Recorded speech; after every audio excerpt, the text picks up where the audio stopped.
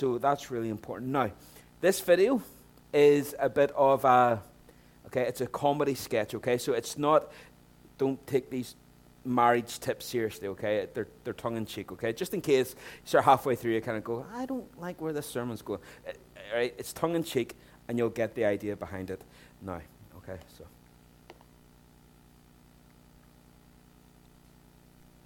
hopefully, come on. There we go.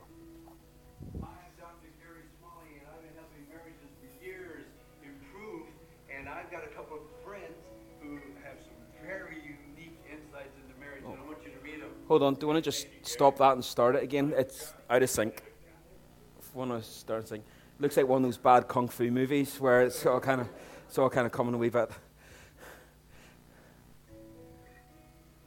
I'm Dr. Gary Smalley, and I've been Or it's just. helping marriages for years improve.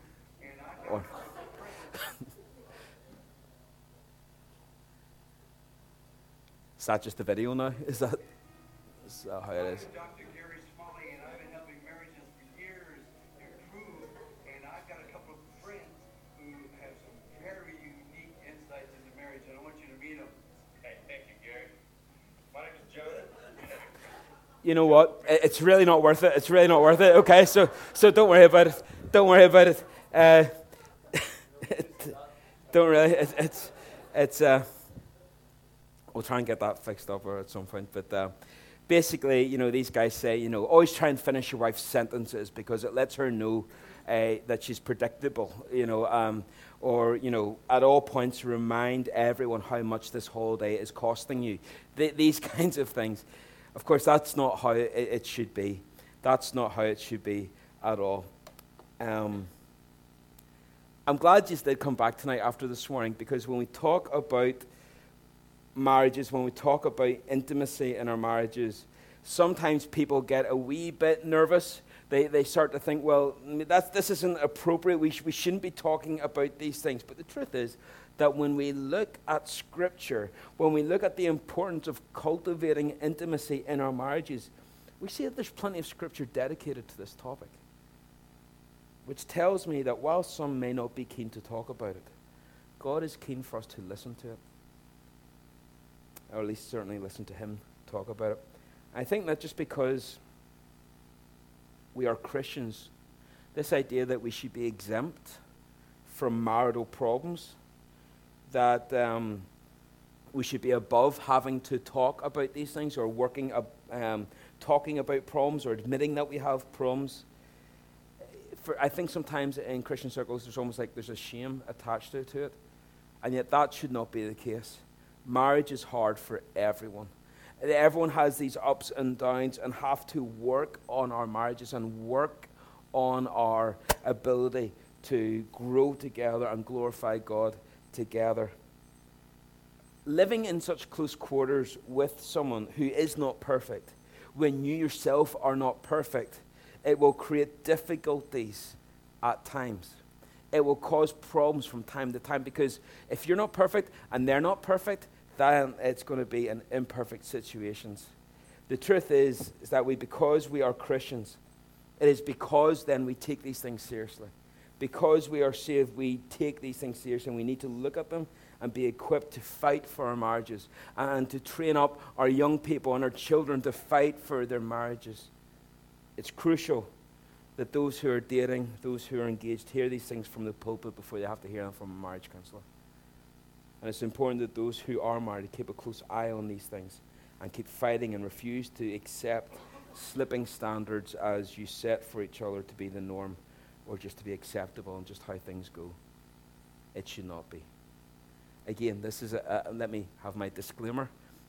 I am not here to put myself or my marriage up as an example. Ruth and I, as I said this morning, we're married 10 years this year, so I'm doing something good, or she is far more patient than what she's letting on. And because I've known what I've been speaking on from about Monday or Tuesday, she's been spoiled rotten this week, because I have this picture in my head of, at some point during the sermon, she'll go, he's bluffing, or just going, lies, So I've had to very much be careful that I practice what I preach this week. But tomorrow's a new day. The truth is, though, that the concept of a happily ever after is one that we get from Hollywood movies and fairy tales. Those are the stories that finish, and they lived happily ever after. But it's funny that those are the movies that always finish just as they are getting married. I would love to see just what happens in the months after that wedding. The struggle, according to the fairy tales, the struggle according to the movies, is to convince someone else to be at the bottom of the aisle whenever you get there. And to say their vows and you sail off into the sunset. It's nonsense. It's nonsense. That's the biggest lie going. The truth is, everything up to the wedding day is the easy part. But two lives becoming one life, two sets of dreams becoming one, two sets of personalities, two sets of desires, two sets of ideas, two sets of characteristics coming together to form one that can not only encourage one another and build each other up and flourish and find deep joy, but maybe even go on to raise children and serve in the church. That is the hard bit. That is the hard bit. And that's why those who go on and marry and have long marriages, we should be celebrating them. We should be listening to what they say and learning from them, because they have so much insight. The truth is, marriages can be happy. They can be filled with love and laughter. Never underestimate the power of laughter in a marriage. Being able to laugh together. But trouble begins when a couple stops enjoying their marriages and they begin just to endure their relationship. I could stand up and say, "Oh, Ruth isn't the girl I married." She'd be the first one to say, "Jeff, you're not exactly the guy I married either. This was not here. There was more stuff here."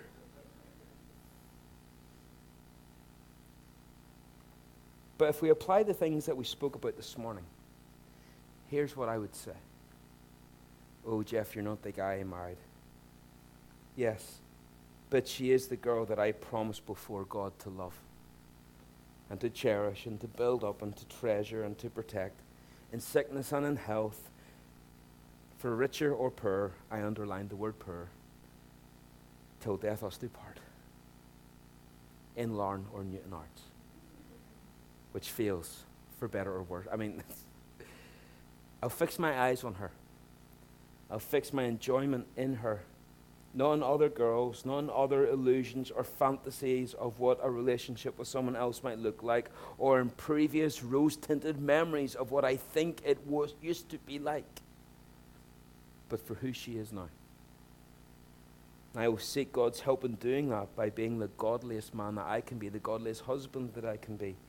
Covenant, contentment, commitment. That was the headings that we used this morning. Now, here's the thing, folks, as we lay the groundwork now for tonight. The truth of the matter is that if you're a miserable grump before you get married, you're still going to be a miserable grump when you get married, okay? Getting married isn't going to fix that.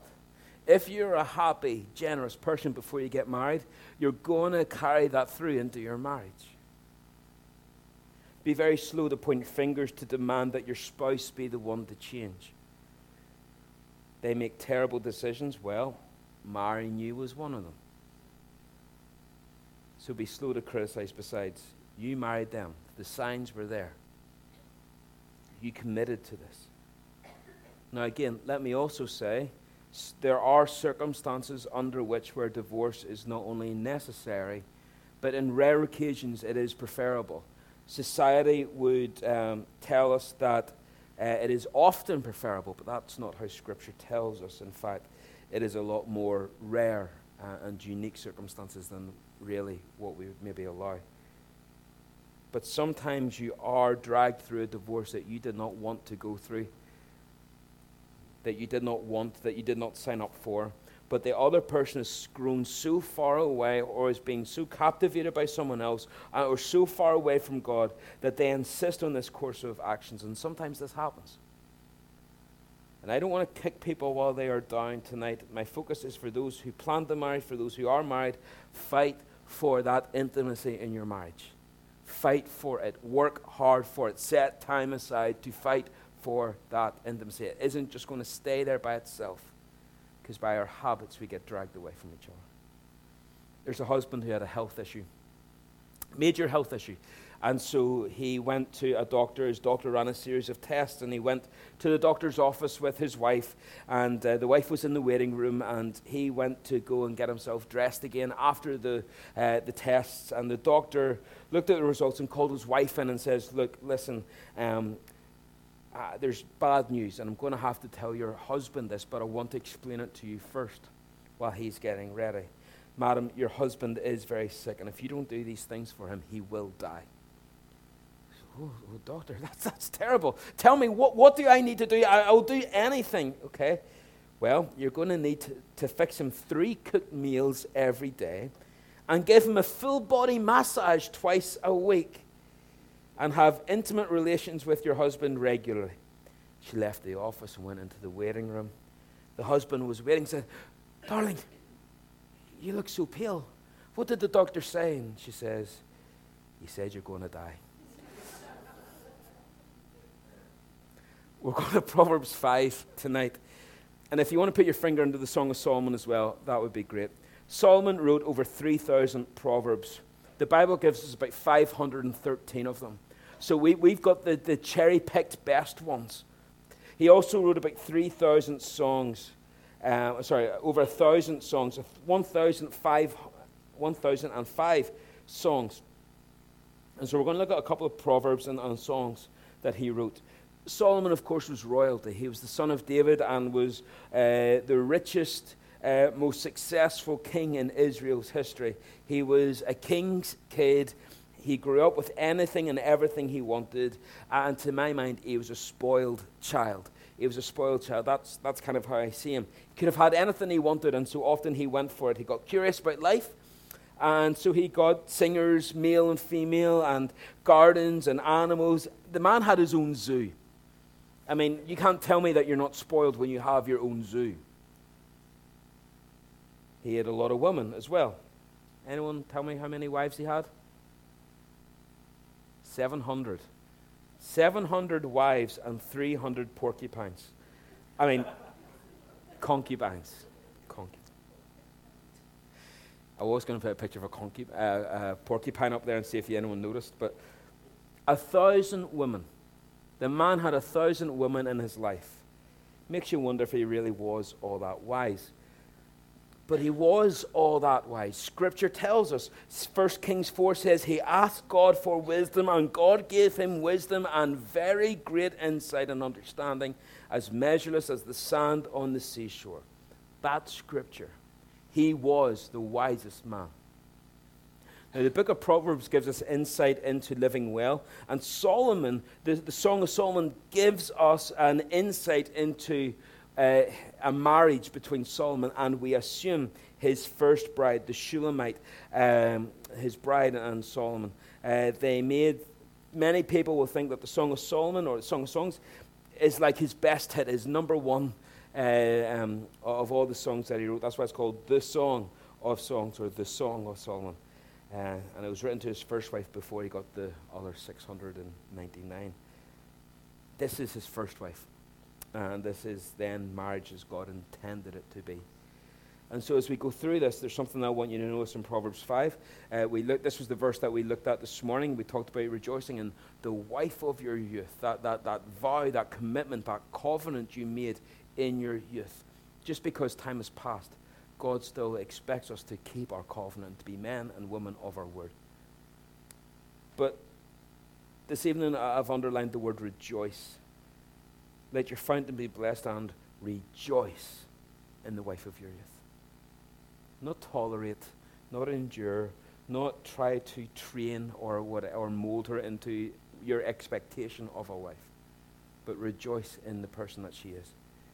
Rejoice in her. So tonight I want to give you 4 pillars that we should look to put into place to enjoy and rejoice in our marriages. Number 1, enjoy their company. Now the idea here is, and that's quite small, but we'll get there. The next few verses make it clear, and it's about the enjoyment of a physical love, but we'll get to that. The general sense here is that You love being with the person that you're committed to. You love being with them, and it's out of that intimacy that springs out of harmony in a marriage. You love being with them. When couples are dating, this isn't usually a problem, right? They love spending time together. They can be the only people in the room, even though there's lots of other people in the room, if you know what I mean. And sometimes it makes everyone else a wee bit awkward. It's like, oh, guys, do you have to? But they're the only people in the room. They're captivated with each other. And it's a beautiful thing, if you're one of those two people. They enjoy spending time with each other, and that's a good thing. I remember when Ruth and I were dating, I could have woken up in Ballymena at 6 a.m. and headed down to Bible college for a day's worth of classes, more or less. Spent a shift in Belfast working into the evening, maybe 9 o'clock, 9:30, 10. And then I could have finished off by driving then to Larne just to spend an hour or two with Ruth, or maybe longer, and it's the early hours of the morning when I'm getting back home, only to repeat the same thing again. I lived in my car, and nothing was close to me, no church, no work, no college, but I never disliked driving to Larne, and not many people can say that about Larne. But I didn't care about the drive. The trick comes later on in the relationship, still wanting to be together, maintaining that friendship, cultivating the companionship, nurturing that relationship, the withness, togetherness, wanting to spend time. Now, Song of Solomon. This is a bride speaking to her husband. This is a husband then speaking back to his bride. And the book is about the courtship, the betrothal, the marriage, the wedding, and the unfolding nature of the wedding or the marriage. And this is the early part. Look at verse 2 of Song of Solomon, chapter 1. Let him kiss me with the kisses of his mouth. For your love is better than wine. Your anointing oils are fragrant. Your name is oil poured out. Therefore, virgins love you. Draw me after you. Let us run. Tell me, verse 7. Tell me, you whom my soul loves, where you pasture your flock, where you make it lie down at noon. For why should I be like one who veils herself beside the flocks of your companion? Verse 7 is basically saying, why should I have to fight so hard for you, like a prostitute trying to solicit company? Why should I have to act like a working girl to get your attention? You should want to be with me. Here in the couple of verses, she's saying, I love you so much. Your name is oil poured out, perfume. I love your character. I love your personality. That's one of the first things that she says attracted her to her husband. I love your personality, and that's so important in a relationship. Physical attraction, oh, hey, you're good looking. Yeah, that's good. That's a spark. It's not going to last very long, though, if they're thick as mud or if you find them the most boring or most irritating person in the world. It's never going to last. So to say, I love your person, I love your character, that's amazing. Because beauty is passing, but personality lasts forever. And so they're attracted to each other because of who they are. She wants to be with him. And in verse 7, she wants to be close to him, but doesn't want to chase after him like a working girl would have to do. But that desire of wanting to be together is there. Okay, now, so get this. They're at the beginning of their relationship. It's like they're starting to hang out. They're courting, as they would say in Ballymena. They want to be together. This longing to be together doesn't continue in exactly the same way, though. Because when you get to chapter 5 and 6, there's an argument, there's a conflict in it. And chapter 5 and 6 is about conflict resolution in a marriage, which is 25% of the book, which is interesting about a love song, that a quarter of it is given over to conflict resolution. It's interesting. But as you go through those chapters, even though they're arguing, even though there's tension, they still want to be with each other. They're still chasing after each other. They want to be together, not because of hormones, but because of commitment. Their relationship is more mature at this point. There is still a longing to be together, but it's at a different level. So just think about that. Just think about that. In every relationship of marriage, the thrill of discovery wears off rather quickly. Once you see them without their makeup and says, "Oh, so that's what you sound like when you sleep." Do you always have so much drool coming out? Whoa, you snore.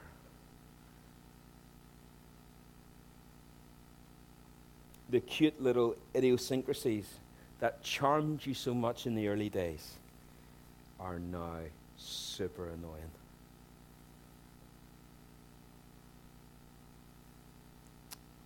That's why one of the commentators I was reading quoted Benjamin Franklin. He said, "Keep your eyes wide open before marriage and half shut afterwards." It's good advice. So maximize the time that you can spend with each other. Simple things, date nights, phone calls, texting, not while you're driving, but texting, kind of just talking to each other throughout the day as you can. In fact, can I make a suggestion? If you have a date night, forget about the movie. So, sometimes, unless you really want to see it, but sometimes it's okay to just forget about the movie. Forget about the restaurant. Just sit with each other and talk about something. I know guys don't like this because when his wife says, "Honey, do you have a few minutes? I want to discuss something with you." I get cold shivers. Spidey sense goes off saying, "Oh, something's bad about to happen." And I start looking around. Did I empty the dishwasher? What did I do? Yeah. But if you get past that and you learn to laugh and you learn to talk and you learn to discover new things together, it becomes very, very helpful. This is togetherness, withness. Withness is a good witness. Learning to be with one another, wanting to be with one another, it speaks volumes to the people around you.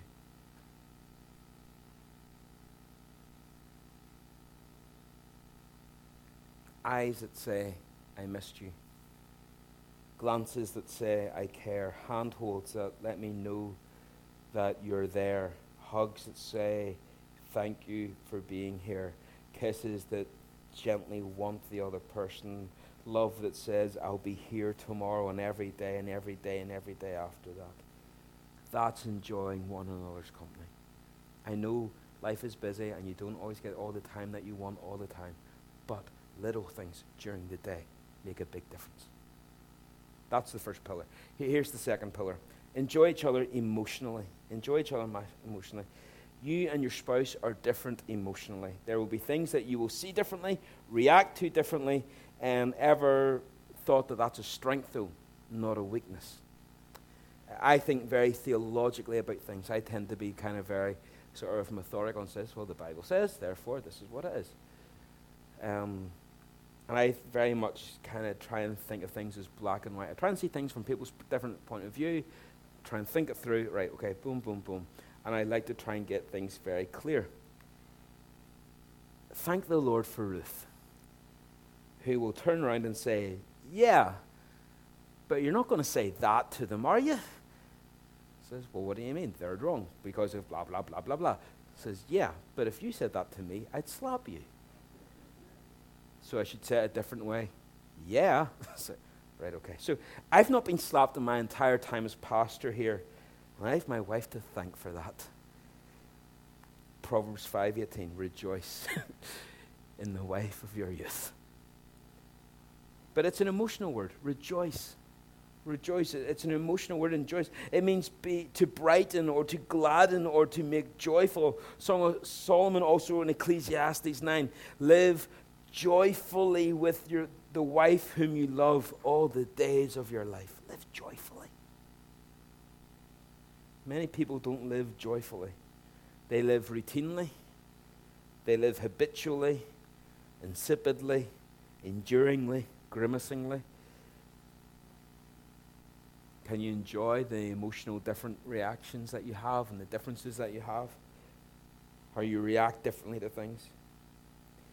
There's two things that make a miserable marriage, okay? Man and a woman. We're not perfect. People are people. So how do you enjoy marriage? Okay, here's how at least I think is a good idea. Hard work. Hard work. There's no other way. There's no shortcut to it. If you've been married any length of time, you know what I'm saying is true. Hard work. You don't have a good marriage just because you decided that you have a good marriage, or someone else told you that you had a good marriage. You don't have a good marriage just because you've got pictures of fancy holidays and a nice car. That's building a house, but God wants us to build a home. Those are very different things. A house is built out of physical materials. A home is built on strong relationships.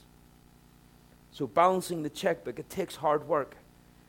Getting fit takes work, I'm told.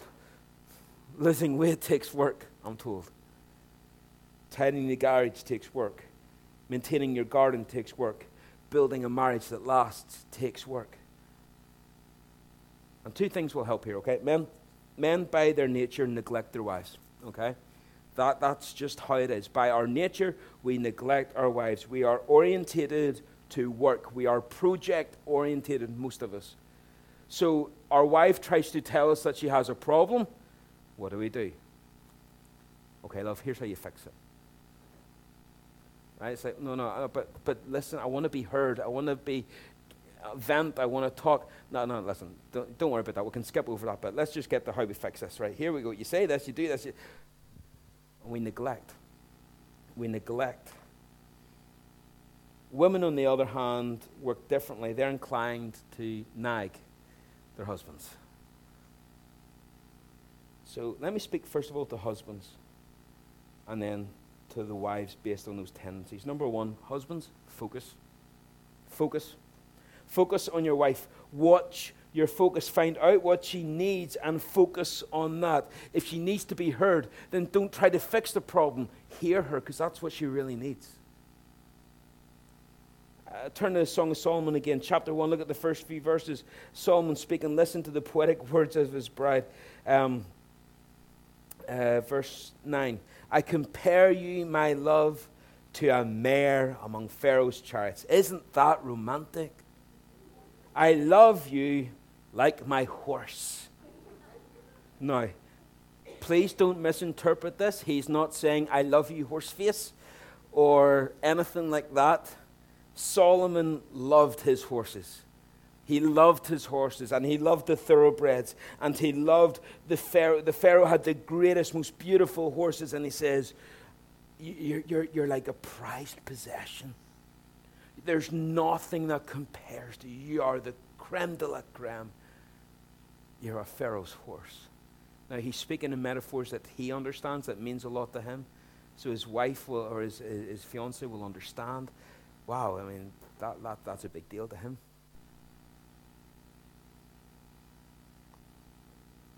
In fact, let me just say, men, if you have enough horse sense to treat your wife like a thoroughbred, she'll not turn into an old nag.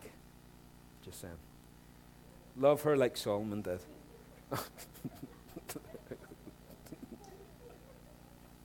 I want to take a wee bit longer to land there, but we got there. Okay, good. Love her like Solomon did. You look like a filly, a mare among Pharaoh. Verse 15, Solomon speaks, behold, you are beautiful, my love. Behold, you are beautiful. Your eyes are doves. So you're going, okay, so first of all, I'm a horse face, and now I'm bird eye. But no, here's something really interesting about dove's eyes. A dove can only focus on one thing at a time. A dove can only focus on one thing at a time. And so it's a peculiar thing, but what he's really saying is, sweetheart, you are so fair, and I realize that you have eyes for me only, and I love that. It excites me. I am amazed that you have only got eyes for me, and I've got eyes for you only, and I'm focusing on wanting you and meeting your needs, and I want to prove that to you. That's what there's something when you've got eyes like dove. It says, I'm only focused on you. You're only focused on me. Solomon 2:14. It's the same metaphor. Oh, my dove, he says to her, in the cleft of the rocks, in the secret places of the cliff, let me see your face. Let me hear your voice, for your voice is sweet and your face is lovely. So this idea of a coastline and the doves needing to be coaxed out from the cliff faces. Now, why does a dove need to get coaxed out? Because there's birds of prey. They come out from the shelter of the rocks. They come out into the open air. They are exposed. They are vulnerable. So this speaks of a husband when his wife, or well, I suppose technically fiancé at this point, whenever the woman that he loves is shut down emotionally, and he's trying to bring her out to deal with it, to face up to the dangers and to come. He's focused. He's not neglecting. He's focused on her. So because men have a tendency to neglect our wives by trying to just power on through to get to the result, watch your focus, man. Watch your focus. Now, number 2. This is for the ladies. Women, watch your words. Watch your words. Words have a weight to them, and they can tear down or they can build up. When a man hears the words of his wife, it weighs more heavily than what you think. It weighs more heavily than you think. The Bible says words fitly spoken are like apples of gold and settings of silver. But listen to these women. Let this be a warning. This is Proverbs 27. A continual dripping on a very rainy day is a contentious woman, and a contentious woman are alike. How are they alike? A leaky roof leaves a home unprotected. A nagging wife leaves a marriage unprotected. Replace nagging words with kind words. Replace nagging words, contentious words, and use gracious words. So watch it work in your marriage. Watch it work. Even look at Christ. Look at Christ in the New Testament. She said, people marveled at the gracious words that proceeded out of his mouth. Now, ladies, I hope that's not true of you. Whenever people marvel that you would say something nice about your husband, say, oh, no way. She said, what? That doesn't sound like her. Don't let them marvel at nice things coming out of your mouth about your husband. But what a wonderful thing to marvel at gracious words proceeding out of your mouth, saying, wow, she's just continually backing him up. She's continually encouraging him to keep going and to keep working and to keep fighting and to keep striving and to keep praising God. Now, it could be at this point, maybe before that, you've been working off a grid, any old grid, where you maybe analyze, well, why did you just say that to your husband? Why did I say that? Because he deserved it. Because it's true. Because nobody else was going to say it to him. I had to say it to him. Yeah, but was it helpful? Does it fix the problem? Scripture tells us that all things are lawful, but not all things are helpful. Well, I said it because he deserved it. Well, how's that working out for you? Running him down every time he makes a mistake. Pointing it out.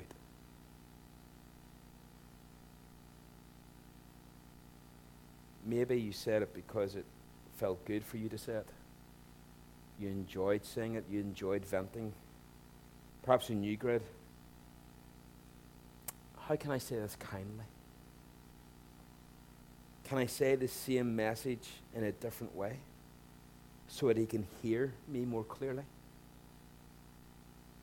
Is now the right time to say that? Think of the description, gracious words or the words of grace.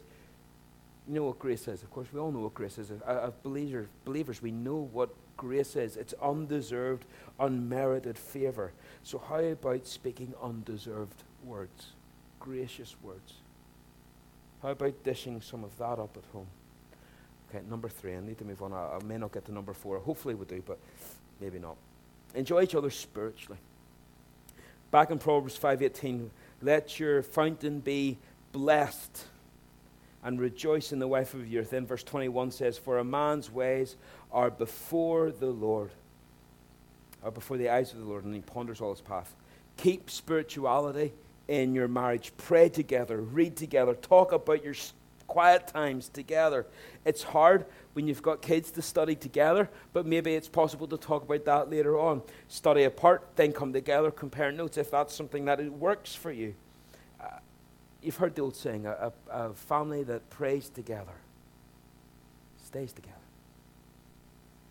Did you know that that's true? The research backs that up.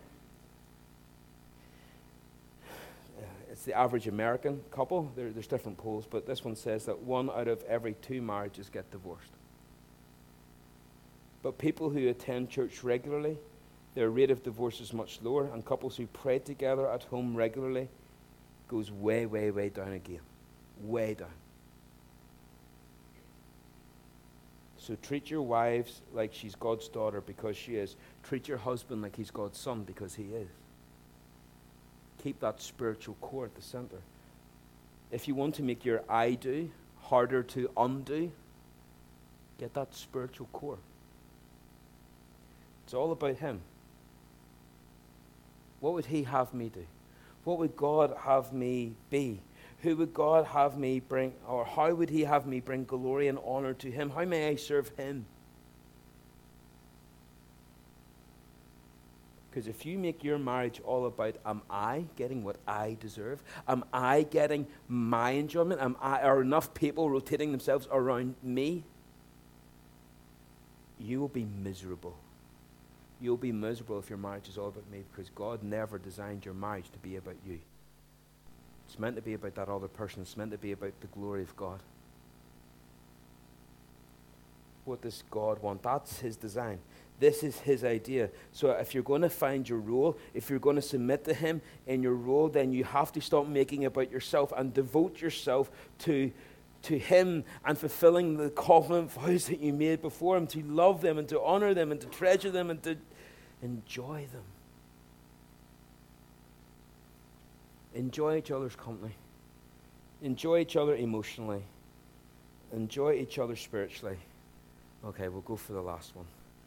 Enjoy each other sexually. Yes, the S word. Proverbs 5. The wife of your youth, verse 19. A lovely deer, a graceful doe, let her breasts fill you at all times with delight, and be intoxicated always in her love.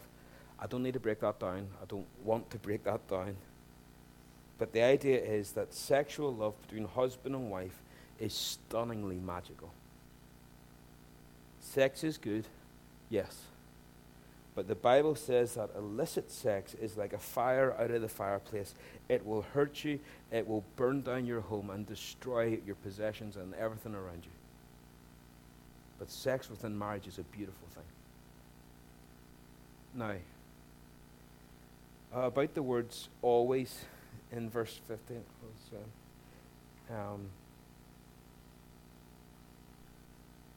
Okay, I don't have it up there for some reason. In Proverbs 5, verse 19, it says, let her breasts fill you at all times with delight, be intoxicated always in her love. What does that mean? I'm not going to get into that. But here's what it's saying, really, the bigger picture. When you put these other 3 pillars first, when you start focusing on each other's needs, when you start thinking about each other and cultivating that enjoyment with each other and that pleasure with being each other, that desire to want to see each other above and beyond anyone else, then when intimacy is easier and when it is more natural, when it is joy-producing, it will reflect itself physically. And it is the outflowing of a joyous, harmonious, covenant, God-glorifying marriage. If you start with this pillar first, it cheapens everything else. And we talked a wee bit about that this morning. If your love is demanding and selfish, it will isolate her. It will weaken intimacy with her. Listen to Song of Solomon 5. It's on the screen. I'll not take the time to read it all, but it's on the screen. Verse 10 to the end of the chapter, she is complimenting and praising her husband. And at the end, it's in the red. He is my beloved. This is my friend. So yes, I'm physically attracted, but there's so much more to that. There's so much more to that relationship. What this does tell me, let's get to chapter 7. We get the reverse. The husband is complimenting the bride. This is after the fallout. They've had their argument and there's been resolution. And it's very powerful imagery about rounded thighs and navels and breasts and all the rest of it. the point is that her husband loves her and loves her body. Now, he also says at the bottom that her nose is like a crooked tower. So, you may want to be careful about just how much of this you want to quote to your wife on Valentine's Day or write in her birthday card.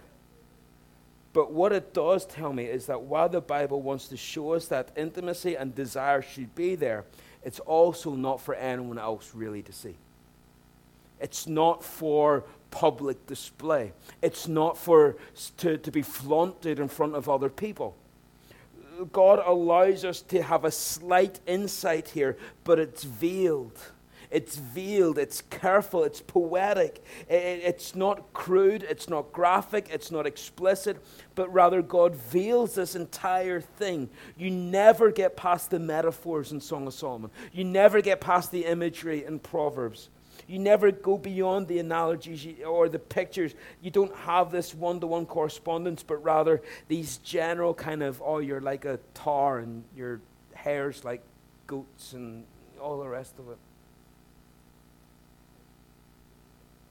So there's general analogies and feelings about something that's beautiful and something that's lovely and something that's flowing and moving and all of that. It's okay to quote the Bible to each other. It says right out of God's word, so never be afraid of Scripture. But listen, God has made every part of your body. He equipped you with a nervous system that responds to enjoyment at a physical level. You were created by God physiologically to be stimulated. God made his creation, and when he made it, he said it was good. It was good. But the fire burned hot and passionately within the fireplace of marriage. So you need to hear this. Can I get the last slide up there, guys?